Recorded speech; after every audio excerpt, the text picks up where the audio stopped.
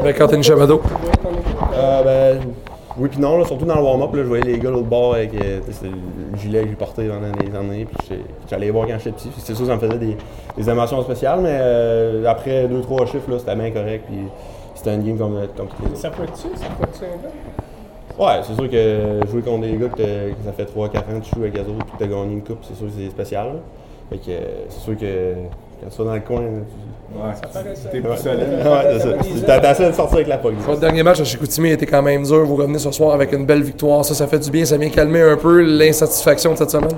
Ouais, on n'a pas joué une très grosse partie à Chicoutimi, comme vous avez pu le constater, mais c'est sûr que là, il va falloir jouer avec plus de constance, comme j'ai déjà mentionné. Puis quand on a des avances aussi, je trouve qu'on peut mieux jouer que ça encore. On fait trop de revirements, puis je pense qu'on peut jouer mieux quand on a le lead, puis jouer des meilleures troisième périodes. Votre début de match ce soir, ça a donné le ton à la rencontre. Vous avez été vraiment partout. Vous avez donné du fil à retordre. Puis si c'était pas de l'agacer, vous auriez mené dès le départ. Ah oui, honnêtement, là, les 10 premières minutes, je pense que c'était 10-1 les shots, là, une affaire de même. Fait que, on a vraiment sorti fort. On a eu beaucoup de vitesse, on a amené la rondelle au net, puis on a eu vraiment une bonne première période. Ça a été payant.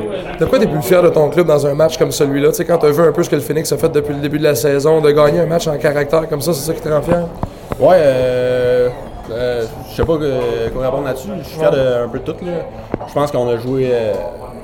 Ce que je suis fier, c'est qu'on a rebondi. Comme que j'ai mentionné, on a eu une dure mercredi à Chicout, puis on a vraiment ressorti fort en première. Puis ça a dicté le ton de la game, je suis vraiment content. Le retour de Schwery, de Gilbert, de Kelger, ça laisse passer aussi le temps de glace pour tout le monde, parce que vous en y avez sur le dos depuis longtemps. Ça met le monde à toute leur bonne place. Puis on sait tous que Schwery a une belle petite passe sur le troisième but. Là.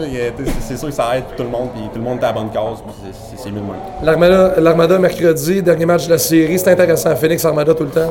Ouais, j'ai rien joué une game contre l'Armada avec le Phoenix, mais c'est des games intenses, puis c'est rapide, puis l'Armada c'est top jouer contre eux autres, il faut être prêt. Merci Anthony. Plaisir.